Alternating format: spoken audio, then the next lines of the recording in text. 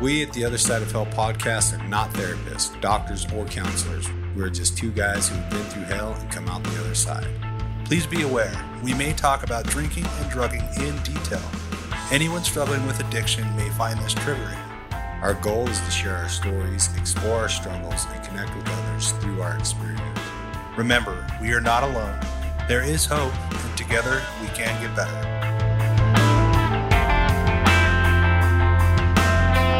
What's up, world? I'm Willie. And I'm Cameron. Yes, you are.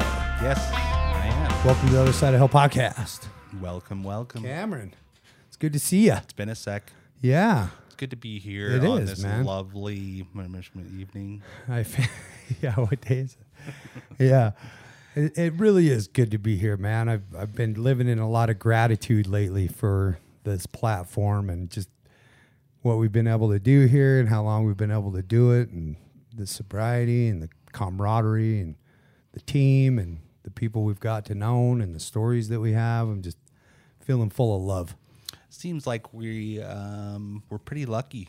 Yeah, we are pretty lucky, and being lucky, you know, we have in our area, we have an amazing recovery community. You know, we have a large worldwide recovering community, but we didn't know that community pre-COVID. You know, Not like we do now. Not like we do now, but you know, we did have continuously we've had a really tight net, amazing recovery community in our own area, and we've been fortunate enough to get some of those stories. And today we get to share some of the hometown stories. Yeah, you like that? You know, the stories from people that we know personally that we've got to watch grow and meet in recovery. And today we have Jeff's story, and dude had a fucking rough go, man. I'm excited to share it with everybody, but getting Jeff's story, it brought back some things that I didn't always have, if you will, right? Like as I was listening to him share his story and got to talk to him, it reminded me that there was a time that I didn't even dare hope or dream. And so we pulled a topic out of that, and it's called what? Rediscovering your hopes and dreams. Yeah. Because I think that I mean, speaking for me personally, I know that when I was drinking and using, I didn't have any hopes and dreams, you know? Yeah, and Jeff, when he was sharing his story, he said something in it, and we'll get to his story. It's pretty great. You know, he said something in it. He hoped to have hope. And I remember that. I remember being so hopeless that I thought, man, it would be nice to have a little hope that I could get out of this. But I didn't dare dream any big dreams, because I found in active addiction, and even I would dare say before I was full blown addict, you know, I was always putting on a facade, and so it wasn't uncommon for me to to tell a story or tell a hope, knowing that at a deep level I was never going to have it come true. You know, I was never going to be the person that I portrayed in my story, what I was sharing with somebody or whatever. And as a kid, I don't know about you, but I had a pretty vivid imagination. You know, I could go to places in my mind where I was living pretty grand. Oh yeah. You know, and I could spend hours and hours there, you know, the child's imagination. But, you know, as it goes, my imagination turned into just another letdown. Because, you know, we're told so many times, so many places, you can be anything you want, you can do anything you want. And I found that that's not exactly true the way that I thought it was as a child, right? And so, and we bring this stuff into our lives. We bring those things that we have as children into our lives and into our adult lives. And that was one of them, you know, just letting myself down and the world letting me down around me.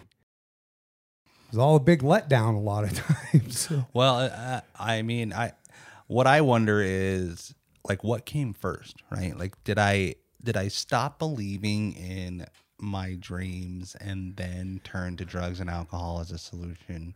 Ooh. Or did I turn to drugs and alcohol as a solution and thus decided that I wasn't going to be able to achieve those thoughts and dreams, those hopes and dreams? Because for me, like I too, you know, had all these just giant notions of how life was going to be and what I was going to be able to do and the things that I would have. And if for me personally, when I think about it, like there's definitely a level of naivete with it, because I also didn't think that I had to do the work to get those things. That's fun. That's kind of where my mind was going. Right. Like I expected I expected to have all of the things that I had hoped and dreamed, but I didn't know the path to get there, you know? And so I never took one. Right. And I just kept thinking, you know, like one day it's going to happen. Yeah. You know, Checks in the mail. one day, like I'll just, you know, somebody will just see that I deserve these things and just hand them to me. Yeah. And that's not how it works. Yeah. I don't think. And so, yeah, like I wonder, because at some point, like I remember very vividly, like this conscious thought that I had in my mind of thinking that was all bullshit. Like that's not going to happen. Mm-hmm. Like this is my life.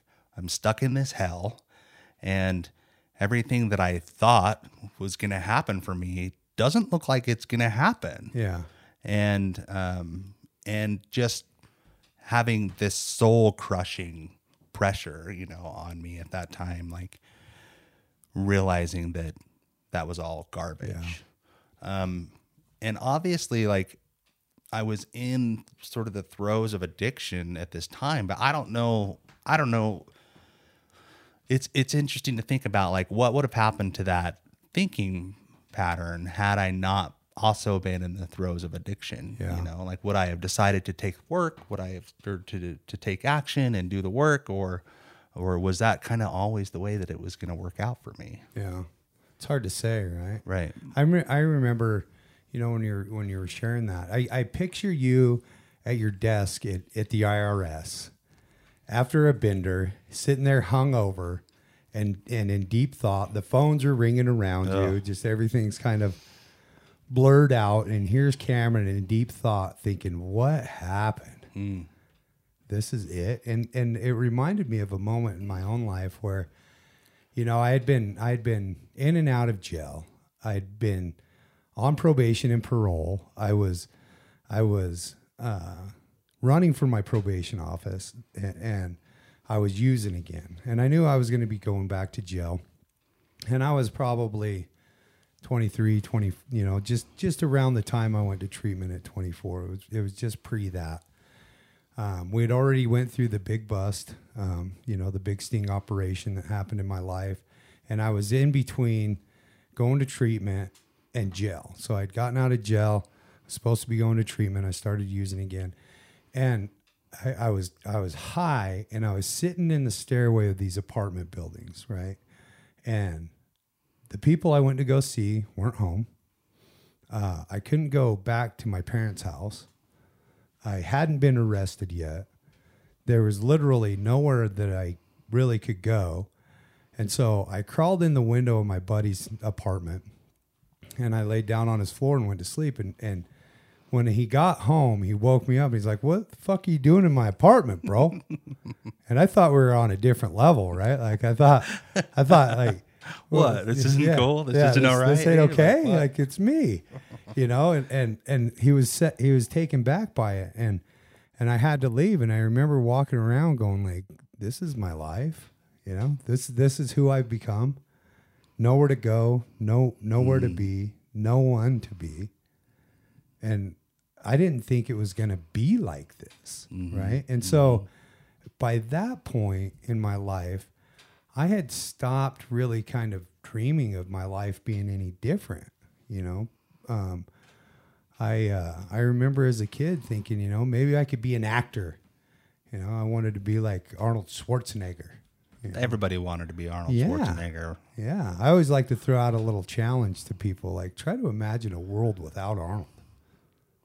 You know? That's not a world I want to be a part of. Yeah, it's a fucked up world, right? Yeah.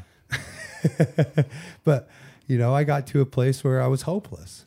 And I could relate with Jeff when he said, you know, I wanted to find a place where I could hope to have hope, because it got that dark. And I think, you know, as we come into this place, at some point, somehow, and maybe you can tell us where it comes from, because I don't know, we get this notion that perhaps the drugs are the problem, right? It was never me off the rip. That's what I learned to discover. That's what I discovered after getting sober and doing some work, that the way that I think and the way that I react and the way that I view the world around me is the problem. But at some point I thought, well, maybe it's the drugs. Maybe it's the alcohol. Maybe it's the way that I use and drink, and I don't know. When you say that, do you mean like the reason why you're not accomplishing things is because of the drugs? Well, the reason why my life is shit. Okay, sure. The reason why I can't do anything, why I can't hold a job, why I can't go to my parents' house, why my friends care if I break into their apartments, is because of the drugs. Yeah. It's because of the alcohol. It's because of what it's made me.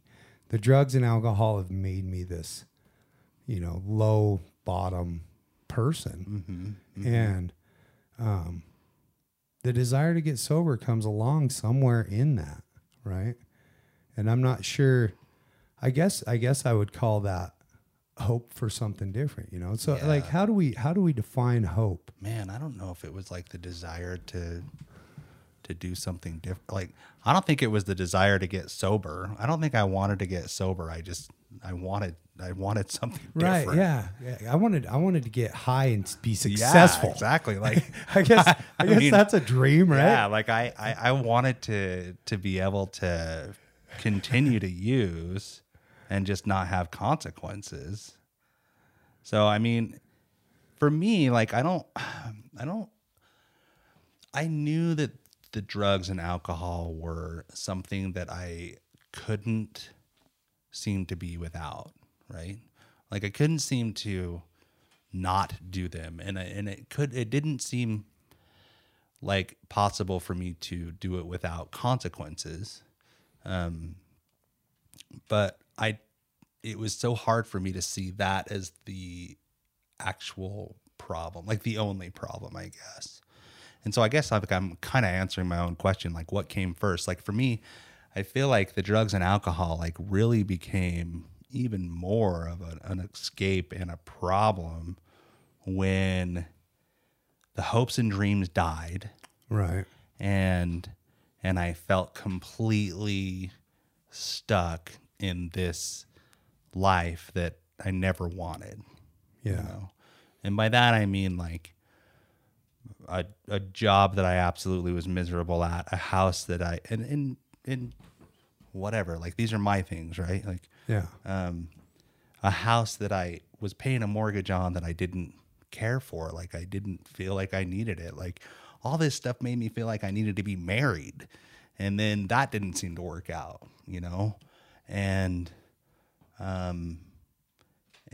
so like I just felt stuck in this weird, just nothing. There was nothing. I looked at my whole life and there was nothing that made sense. I was like, why am I working this job? Why do I live in this house? Like why do I think I need to be in a relationship? Like what the fuck? Like what the fuck? What the fuck happened to me? Yeah, like what happened, And not only that, but like, and I can't get through a fucking day without getting completely blitzed.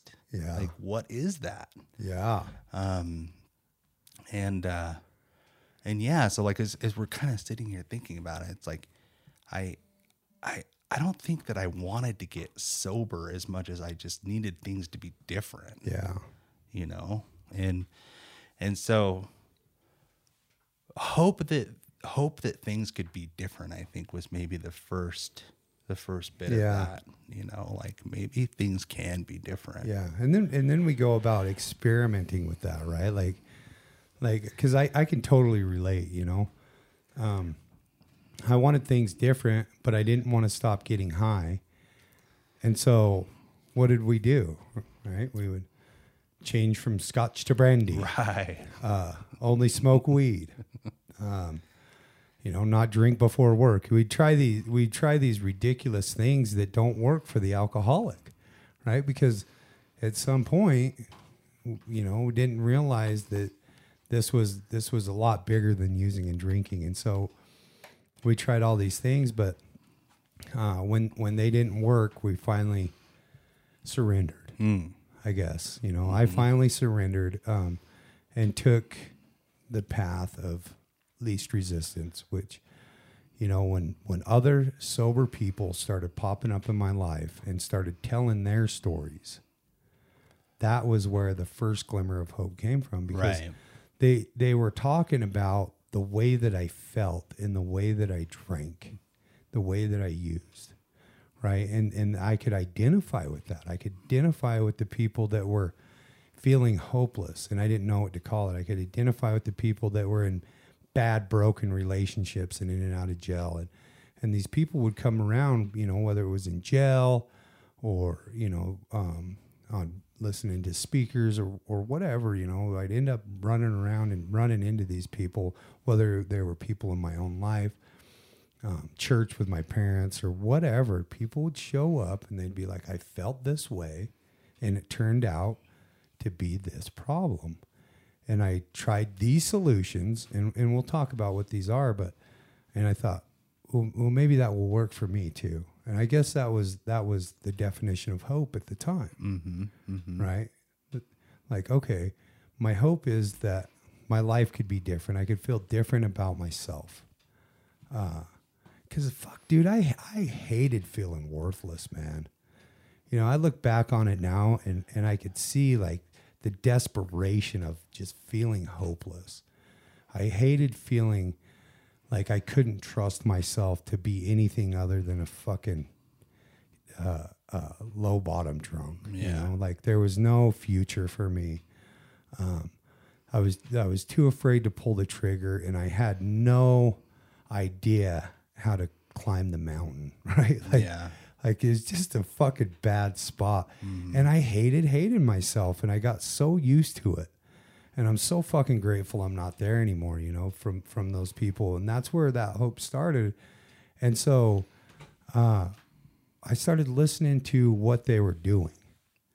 And that was a big help, right? Listening to what they were doing as far as like the work behind the sobriety. Because just because I got sober doesn't mean that my hopelessness went away automatically. Because, you know, I don't want to give that impression. You know, the thing that we're talking about before the show is this stuff takes work. It takes action, you know, and action. And it takes time. Yeah, and it takes time, you know, and action breeds action, you know, hope breeds action, brings hope. And so, you know, it's kind of a neat process to think, you know, when I go back and my first action in getting sober was deciding to get sober, and then opening my mouth and admitting that I had a problem with drugs and alcohol. Yeah. You know, to another sober person. Yeah, there was like this level of acceptance that had to happen where it was like I just knew that I wasn't going to get anywhere as long as I continued to use and drink like that. Yeah. I think for me is what it was. And yeah, I'm super grateful that I was in a place where, you know, when I first went into treatment, and you hear this, and it's just, it's what everybody says. And so I'm going to say it anyways, but like the desire was that you guys are going to teach me how to do it responsibly, you know, like, cause to not do it just seems so, it's too big. Yeah. It's too big to swallow. So like, you know, I'd get in there and then be hit with the reality of like, okay, like it seems like every time I do A, B happens, right? Yeah. Like, and that math doesn't seem to change. And I was able to see that through the work that, you know, that they had me do in there, and the evidence and so like once I accepted that and was able to see other people around me, and be introduced to people like Willie, like we were talking about that before, that's where most of us met Willie is. You know, he came into a treatment center while we were in recovery. But we were able to see people come in who had felt the way that we felt, had the problems that we did, and were able to get sober. Yeah. And to see a light within them that had been so like long extinguished in ourselves. That it was like, okay, like, so maybe a sober life isn't boring, Right. you know? And really just say, like, begin the journey, you know, like, okay, like, well, what does that mean? What does that mean if I'm sober? Like, what does this look like sober? Yeah. What does that look like sober? Like, what does this job look like sober? Like, for me, it was like, how am I going to deal with that job? Like, sober. Yeah. It's like, well, fucking just do it one day at a time, you know, like, Yeah. and so, yeah, it all started with that. You know? Yeah. It all started with that seed.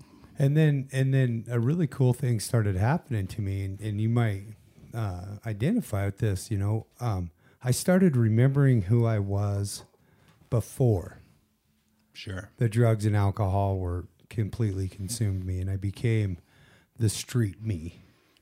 You know, and I remember having those vivid dreams for the future, and having the belief in myself, and having, you know, some type of hope and direction and self-love. And I wanted to get some of that back. Right. And so, you know, one of the things that I want to talk about is like, what does that mean? How do we start, you know, building a life on the positive dreams that we have that come to us with a sober mind, right? Yeah. Because you've talked about your career a lot. One thing that you haven't talked a ton about is the desire to be a parent, right? Or we've talked about our health journey, you know, but one of the things that we haven't talked a whole lot about is our desire or dream to be financially independent or you know, successful, you know, without the worry of money. You know, we've obviously done a podcast for quite a while, but how did we get here? Yeah. Over, you know, what is this? You know, way over 110 episodes. When 25 was a huge deal, Right. to continue to be able to do this and connect and starting to dial in the type of people that we want to be.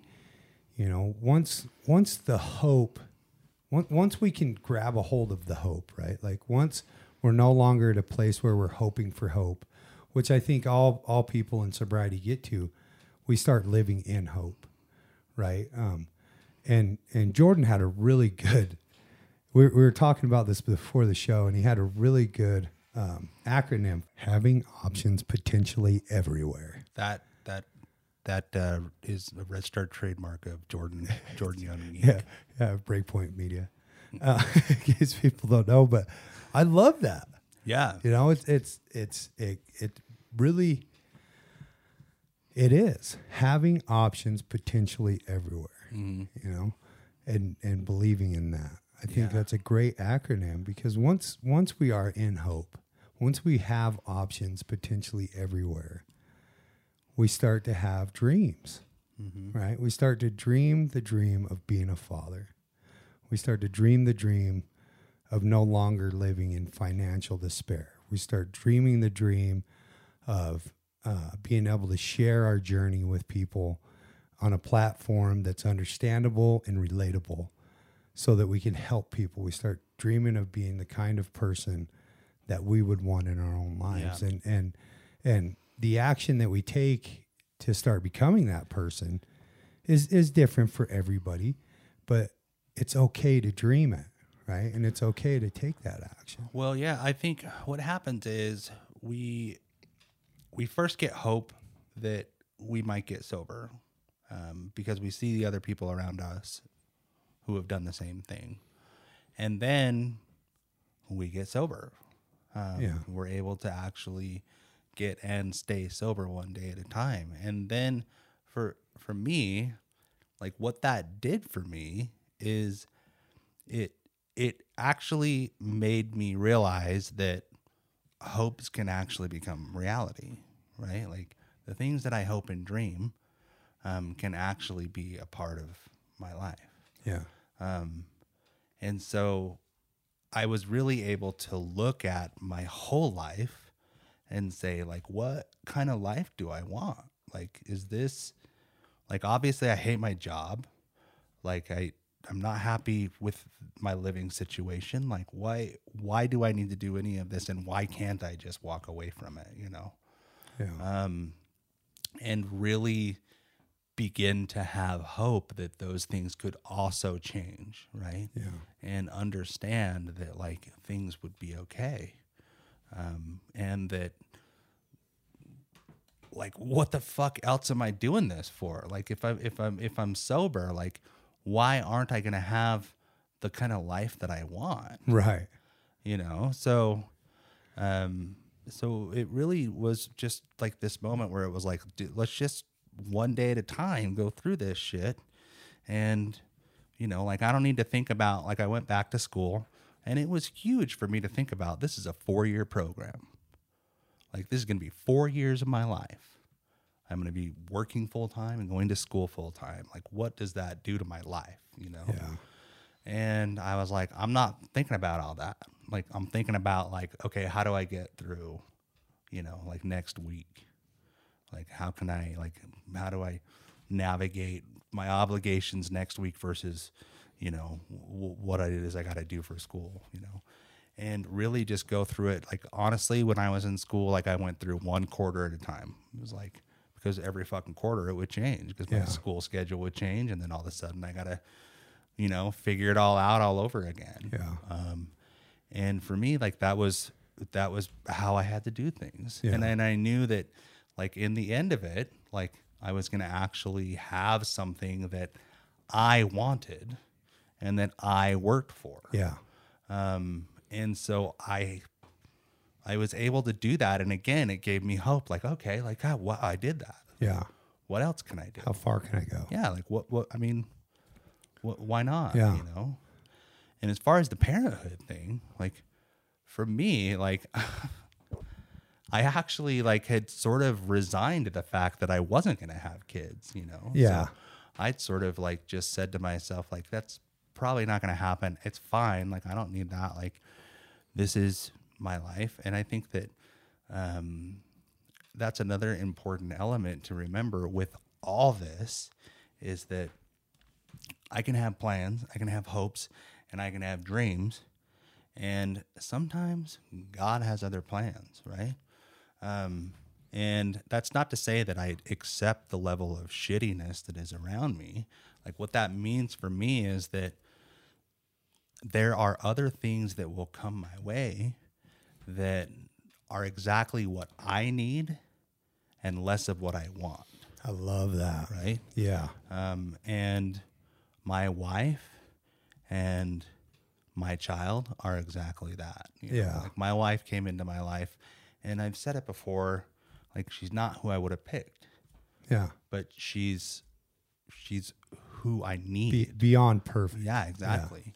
And and I'd be fucking miserable with who I would have picked. Like, mind you, like, I can only, Right. like, I picked a lot. Yeah. And it was always bad, you know?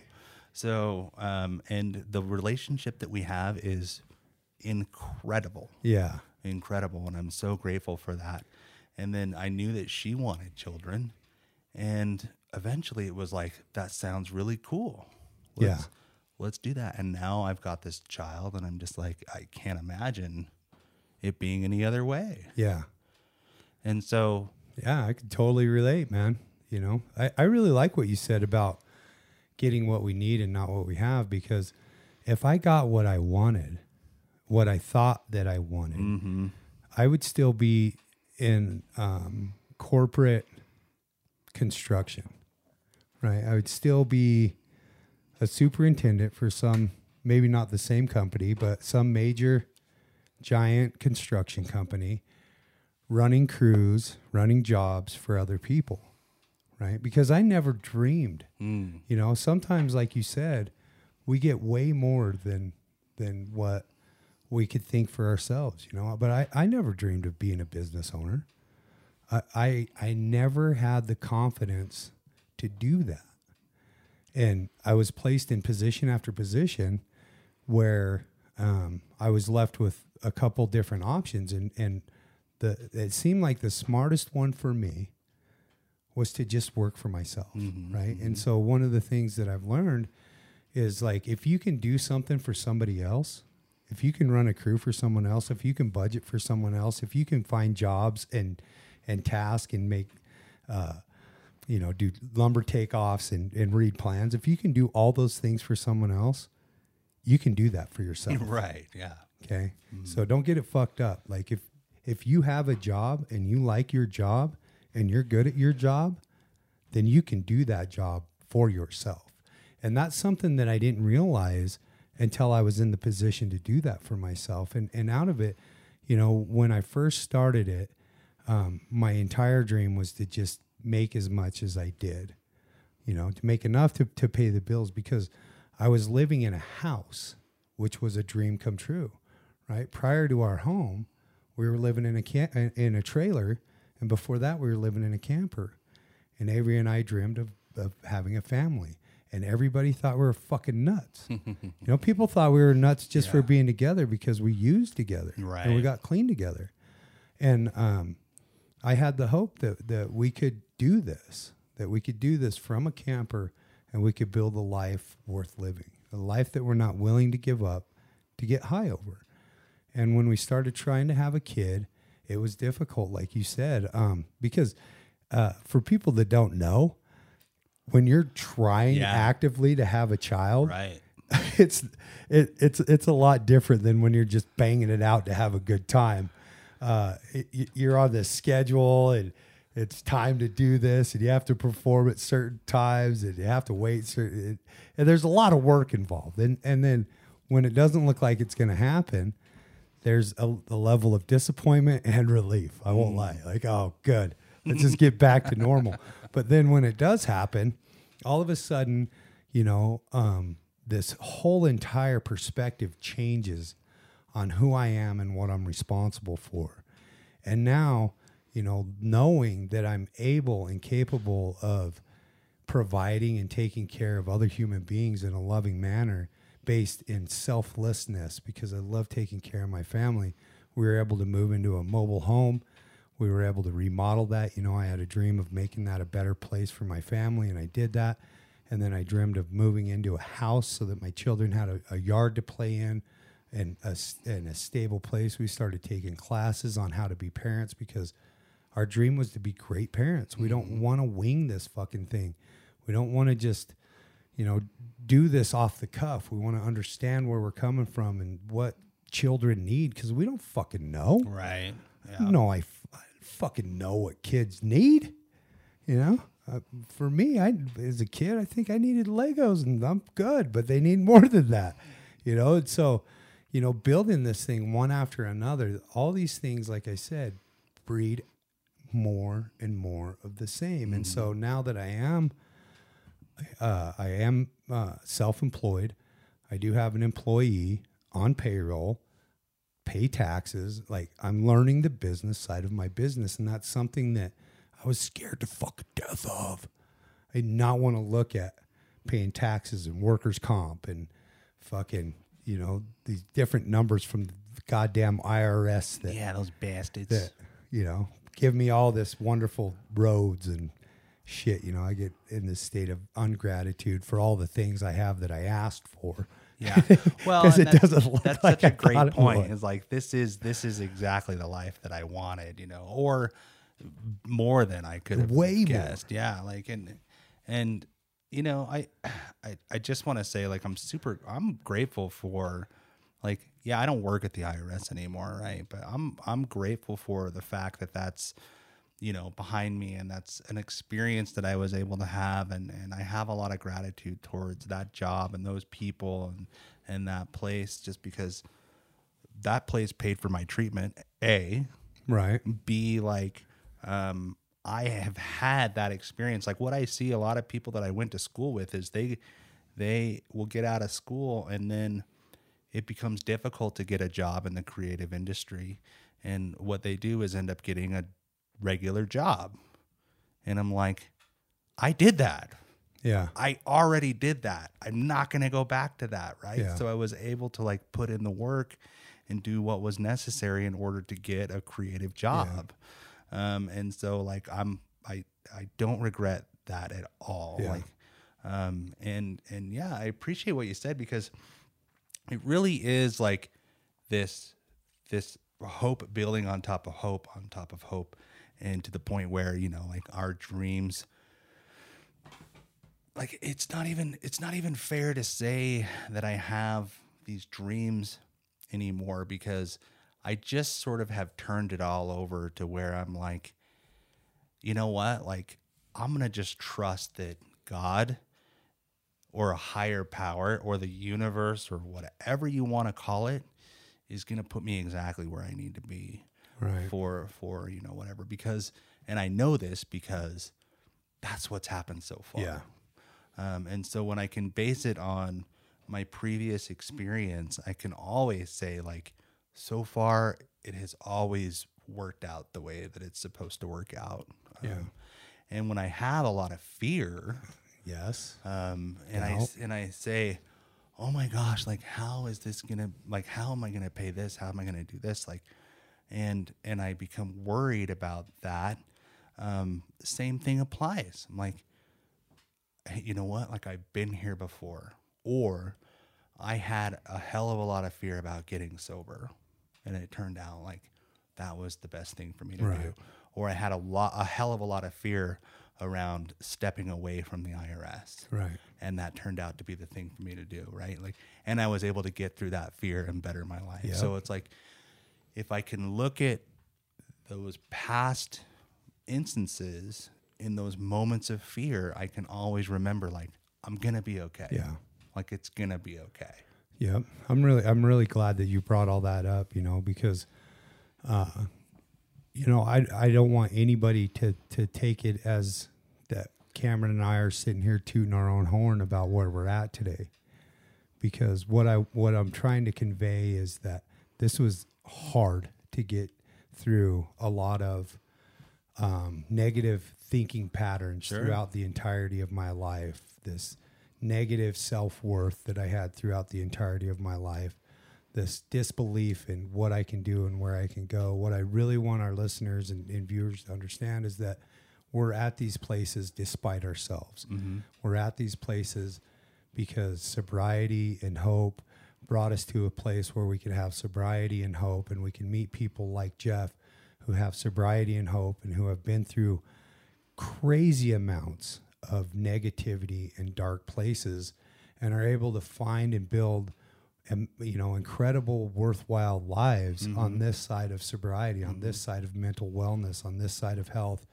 You know, I'm just so grateful to be where I'm at and to have a life that I'm not willing to give up to get drunk over, because I am an alcoholic, and once in a while the solution still sounds like a drink. Right. And as long as I'm over here and I have people like you and Jordan, you know, the podcast, you listeners, the people that give us feedback, and our friend Jeff, who's going to tell a story in a minute, as long as I have those, I know that that's a lie. I know that the solution is never a drink, that the fear will pass, and that I'll be able to step through that and become a new and more useful person to my fellow man as I walk this journey. And I'm overwhelmed with gratitude that so many of my dreams have come true, and I just look forward to, you know, what comes next. Mm-hmm. Yeah, amen to what you said, dude. And I really appreciate you saying it like that. And here's the thing, is like, I still have moments where I look around and say I should be much further along than I am. You know? Sure. Or like I'll compare my life to other people my age, or to friends that make more money, or to people that have different, like, it's easy for me to also look around and discredit the life that I have.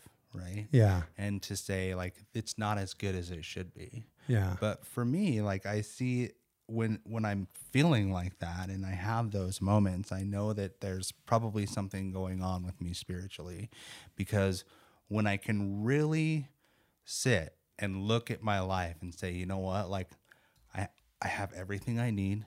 All my needs are met. I have a beautiful life and family, a career that I could never have imagined.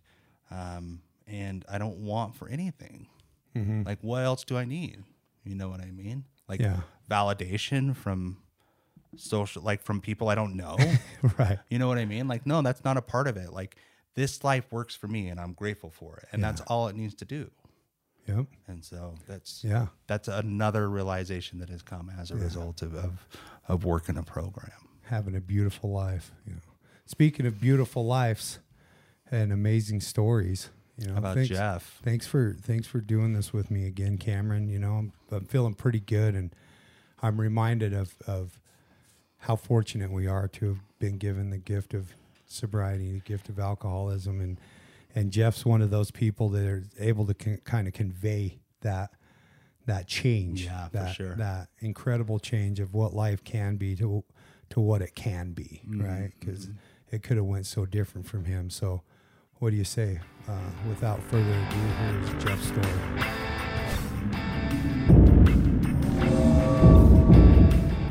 This week's Warstory is brought to you by Brainwashed Coffee. Brainwashed Coffee is a damn good coffee with a damn good cause.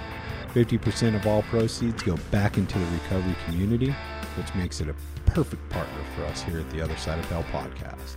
With delicious blends like Coffee Commitment and Found a New Freedom, we drink a hell of a lot of it here, and it gives us the energy we need to deliver a quality show. Right now, you can get $5 off your coffee purchase at brainwashedcoffeeco.com using promo code OTHERSIDE. Clean your bean. Brainwashed Coffee. Now, without further ado, here is this week's war story. So I guess I'll start my story about where I come from. So I come from addicts, you know, misinformed people. My mom and dad were both drug dealers. All my mom's brothers were drug dealers. A couple of my dad's brothers and sisters were into drugs. So the whole family was really hard into drugs and alcohol. You know, my dad was a blackout drunk, and I followed in his steps, using hard drugs and alcohol. And growing up, I was here in Ogden, but I've spent time in California and Arizona and Idaho, you know, throughout my juvenile days and whatnot. And I've done a lot of time. Did 18 months as a juvenile. That was a straight shot. I've been to 9 treatments throughout my whole life. So this last time was my last one. That was my 9th one, and that was when I was in the feds, doing 11.5-year sentence. I got into the program without getting any time cut or nothing. Just wanted to get some things in order. I stayed clean through the whole sentence. You know what I mean? And I'd had prior recoveries. The longest I ever had prior to this one I have now was 8 years, and now I'm coming up on 12 years on the 18th of May. And most of that time, this time clean, I spent in the feds. I did 9 years of 11.5. Got out. Like I said, I grew up in an addict, alcoholic family. You know what I mean? And so I found out through all that stuff that I had a lot of mental health issues in my family. I found out that I had a lot of like attempted suicides. My mom and my dad tried killing himself. The last time he relapsed, they found a letter in his car saying that he was going to kill himself, and he ended up ODing and dying. Like, he had almost 8 years clean. And that was prior to me getting out of prison last time. I had 3 months left when that happened, when he passed away. And I don't know, talk about like some can die so the others can live, you know what I mean? It really taught me a lesson, you know, because I really looked up to my dad in his recovery. Like, he was out there helping people. He turned his life around. He was really God-fearing man. And the disease ended up taking him out. And within a day of relapse, and he was dead, you know. So I was in a treatment center at the time. His sponsor was running the treatment center in 12th Street, and I happened to talk to him about getting in there, and he shot me right in there. And I was trying to get clean and sober again. I was sick and tired of my life, the way I was living, you know. I was a meth addict, anything you had addict. I wasn't really too much into heroin and pills, but meth, alcohol, cocaine, acid, mushrooms, all that stuff was what I really liked. I did a lot of that stuff. And so when I went to treatment that time my dad was there, I really found a foundation with God, and God was like really talking to me, my higher power, And there was all these coincidences going on that were like super powerful, and it was just showing me that he was there for me, and that was a real big deal for me in my recovery. And I ended up staying clean, got out, stayed clean for 8 years, almost 8 years that last time, and didn't do a lot of the work, just like living on the rock star lifestyle stuff, you know what I mean? Just not using, did a real good step one. Wasn't really putting a lot of trust in God, which I should have, because that's for me, that's the meat and gravy of the whole program. That's the full measure of the program, the substance of it for me. And so I ended up going on a relapse, got caught, went to the feds, all that stuff. And this time down, man, I'd hurt. Like I went out with almost 8 years clean. And when I did that, I think a lot of it was I wasn't centered in who I was and all that stuff when I relapsed. I was wanting all the things everybody else has, but wasn't willing to work for it, so I wasn't content. And like I said, I was still hurting people's feelings a lot, talking a lot of mad stuff to them, and I still had that prison mentality. I've got almost 20 years in by the time I was 43, so I had a lot of mentality left and was running on that stuff, trying to get my way. And I ended up getting a lot more anxiety than towards the end of that, when I relapsed that last time. And I went and got on meds, and the meds made me suicidal, and ended up trying to take my life at a NA convention. And yeah, that was an eye opener. So I used that against me. You know what I mean? After that, I didn't relapse. I just really couldn't quite figure out where I fit in. You know what I mean? Like, I felt like everybody was talking about me when I went to meetings, and there's a guy that tried killing himself at the meeting. You know what I mean? I just felt really lost at that time. You know what I mean? So I started hanging around with my mom, who was using. Then I found out I had a gambling addiction. Went out and blew all the money I was supposed to use on my bills, and ended up selling drugs to make up for that money. You know what I mean? And I did a couple robberies that didn't pan out the way I wanted. So I did what I did best, and I was selling drugs, and ended up catching a Fed beef, and got a 10 to life there. And when I went down this time, this is my jumping off point. I was done. I had all these regrets, remorse, and all this stuff that it was so prevalent in my life at the time that it was just eating me alive. It made me super, super bitter. I try to explain it to people, but it was just a bitterness that I've never seen or experienced from anybody that I've ever met. Like, at least for me, like, people would be talking, and in my mind, I'd be like, you're full of shit. You know what I mean? You're just trying to blow my head up and trying to make yourself look good. And so it was bad, and that turned into some paranoia. I started getting social anxiety from it, and didn't really hang around people too much, but I found that I knew it worked, you know what I mean? And that was the program, and being connected with God and stuff like that. So I was getting down and really trying to connect with him as much as I could. And for a long time, it didn't seem like anything was coming. Most of the recoveries I had, it was easy for me to get down on my knees and pray to God and see some things going on, you know what I mean? But this time it just seemed like it wasn't going that way, and so I just held on to a little seed. It wasn't even hope. It was just a hope to have hope, again. And I held on to that. And throughout that whole time, I'd really just focused on what I wanted to be, you know, and I didn't have a lot of meetings to go to. There wasn't a lot in the feds where I was at. But I really just like opened up my Bible, opened up my big book, opened up my basic text, you know, whatever I could get my hands on that was going to feed my mind and direct me in the right way. And I did that every day. And I read my daily meditations and I prayed and I acted retarded, you know what I mean? Got out and acted the fool, you know what I mean? At the same time and I had to go through a lot of that pain again still, you know, like all that mentality was drawing me into having the keys to the car and all this just crap stuff, you know what I mean? The stuff that was like a big contradiction to me, you know. I was living a walking contradiction. Like I wanted God in recovery, but I was doing everything opposite of that, you know.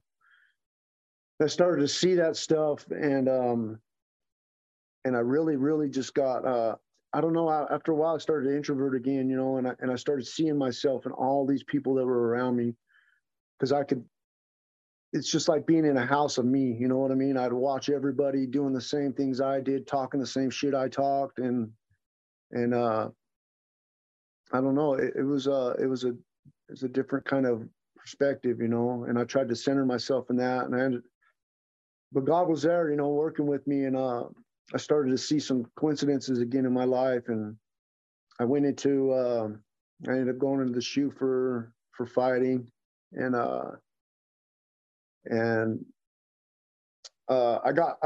beat up some sex offenders and got put into the SHU for that, and then they wouldn't let anybody go into my cell with me for like 2 months, and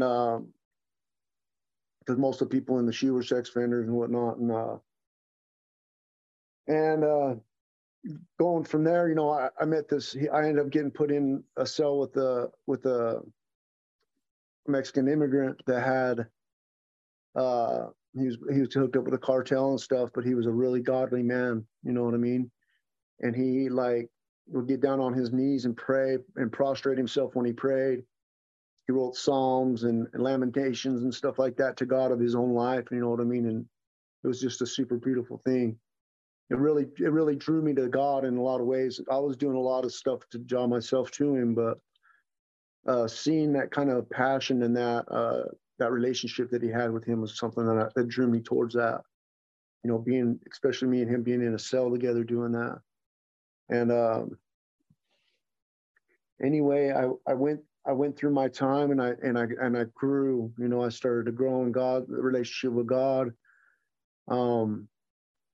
I had mishaps here and there, you know, the prison lifestyle and whatnot, and then and I was really focusing on getting home, and I wanted to get home and be somebody different.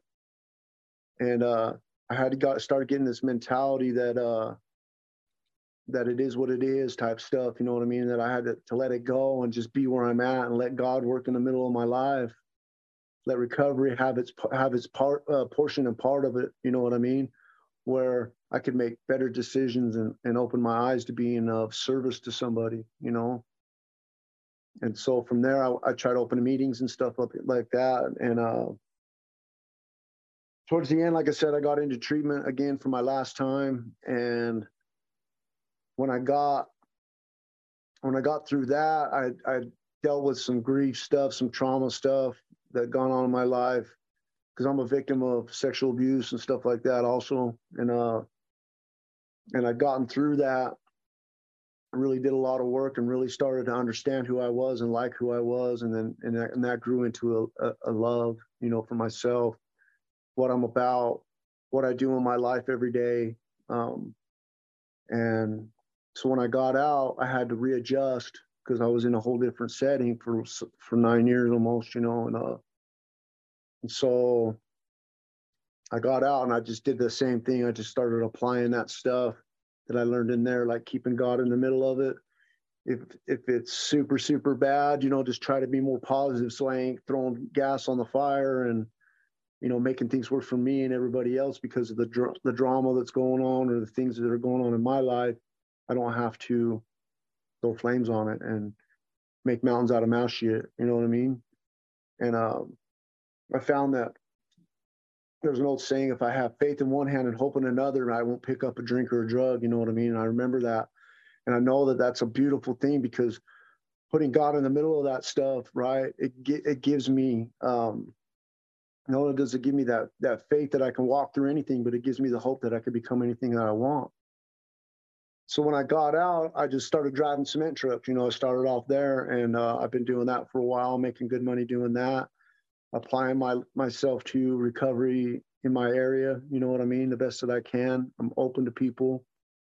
I ran a recovery house for a couple years, and I've been out 4 now almost, and going on 4.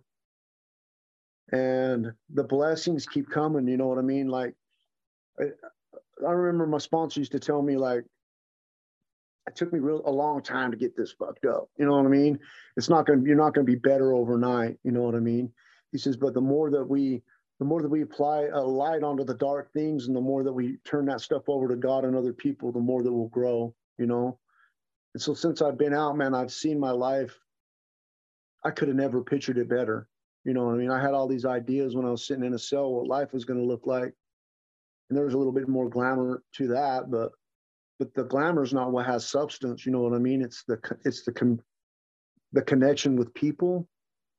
It's the love and the friendships and the relationships. I got married to a beautiful, godly woman that is absolutely amazing. She blows my mind. She's just an amazing person. I have so many friends that would drop anything to come talk to me if I needed them to, because I've done that. I've had to have that happen. I've seen God in the middle of losing my mom since I've been sober and been out. I lost my mom to cancer and some other things, and walked through it with grace and dignity and honor. You know what I mean? Those are the types of things that bring substance to my life. When I can look Jeff in the face and say, look, I love who you are today, man. That's a beautiful thing, because everything outside of me was always what dictated how I felt about me, And the reality of it was, the answer was always right in here. If I could figure out what my true self was, you know what I mean, and base myself off that and just grow off that,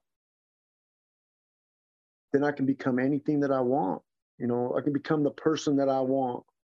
I remember sitting in a cell, and God was showing me like this idea of what kind of man that I wanted to be, right? And it was kind of a compartmentalization type of thing, right?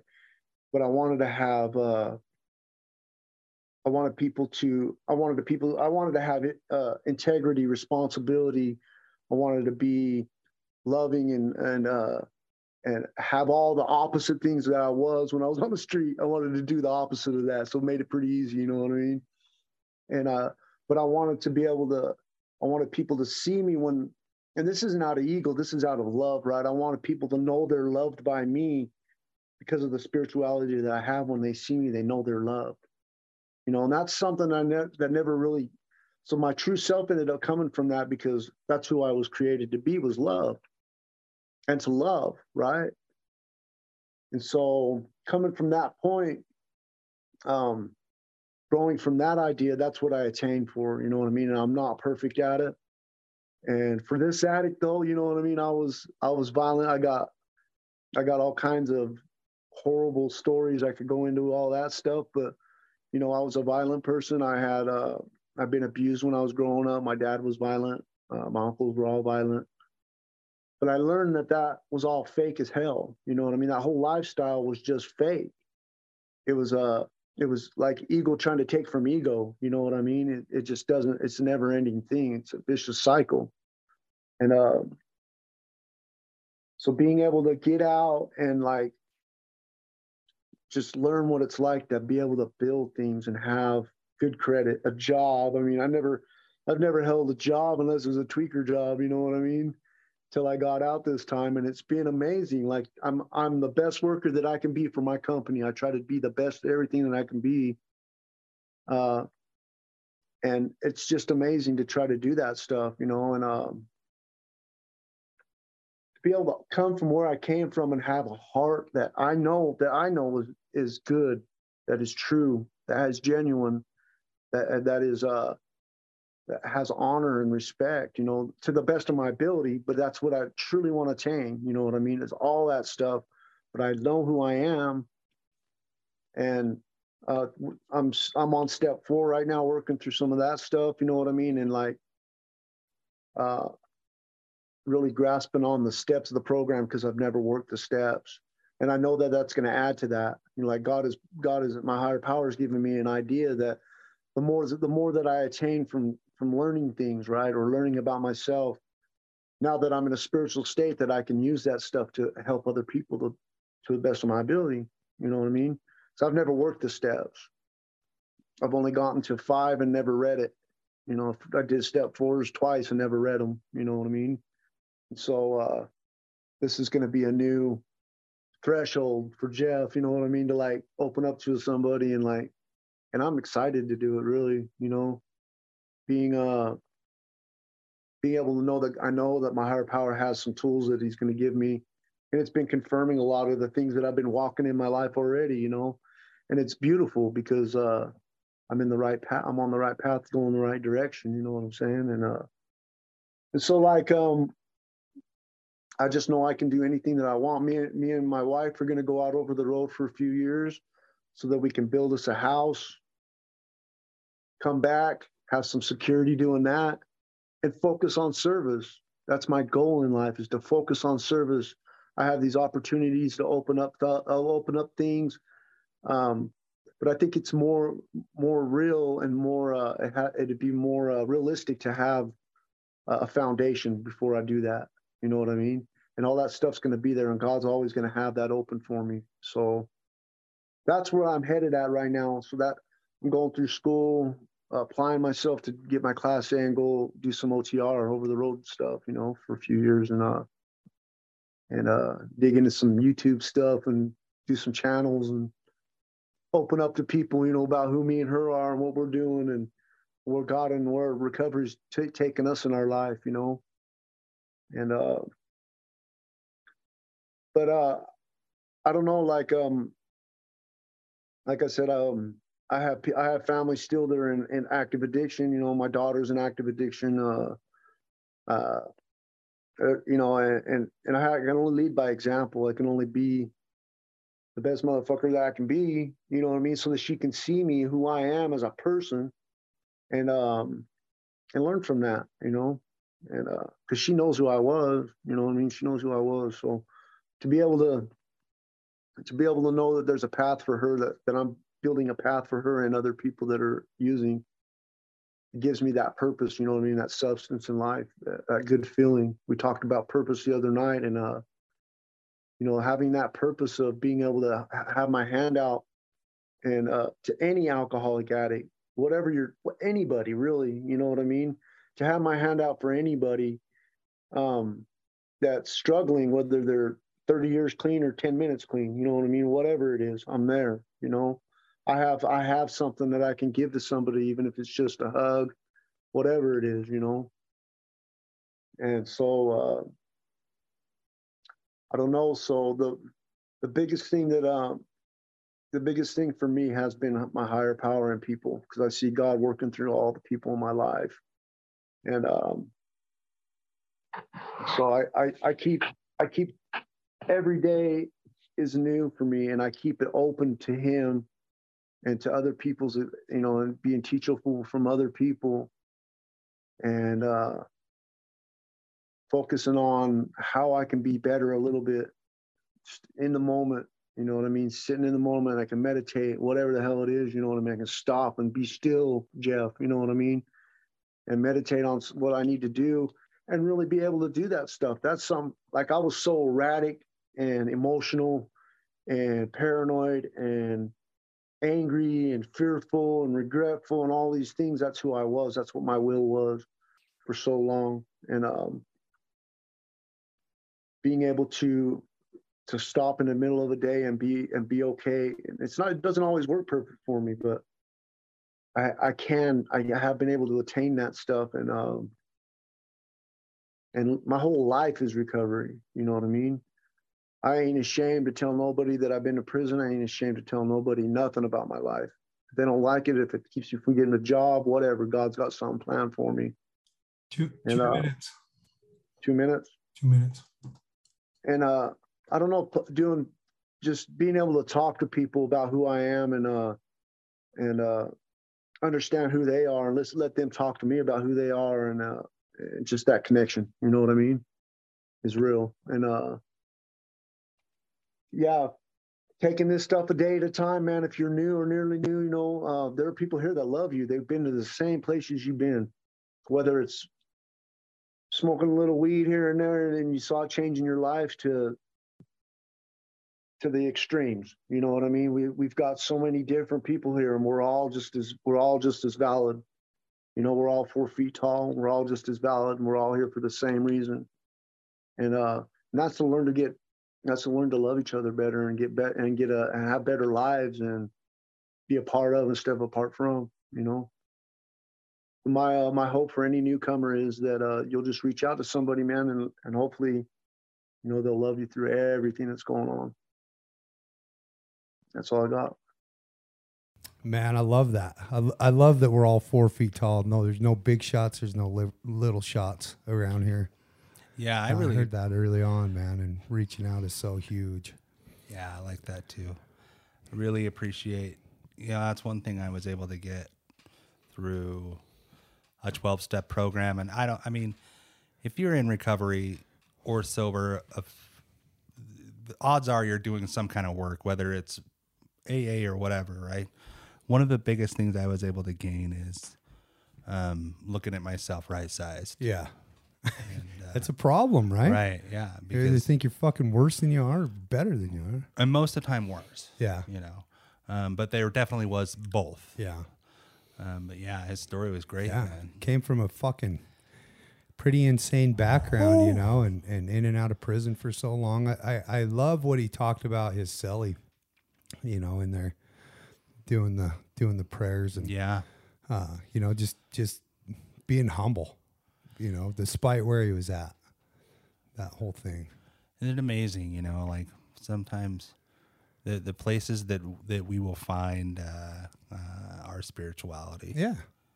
You know. Yeah, it's what he needed when he needed it, you know, and like I said, he had that place where he hoped for hope. And I can remember that. Mm-hmm. You know, I can remember wanting to be honest, having the desire to be honest. Right. You know. Yeah, I always love that. It just reminds me of like when I'm praying for the willingness to be willing. Yeah. Right. It's just help me be willing. Sometimes I gotta have, you know, a couple steps. Like I gotta break things down a little bit and say, you know, like, hey, maybe I'll dare to hope. Yeah. Dare to dream. Dare to dream. You know, and he's in it now, you know, and he's been with the same company for a while, you know, which is kind of cool. Having that workspace and that he's finally working his fucking steps. Mm-hmm. Yeah. It's about goddamn time, it's Jeff. About goddamn time, Jeff.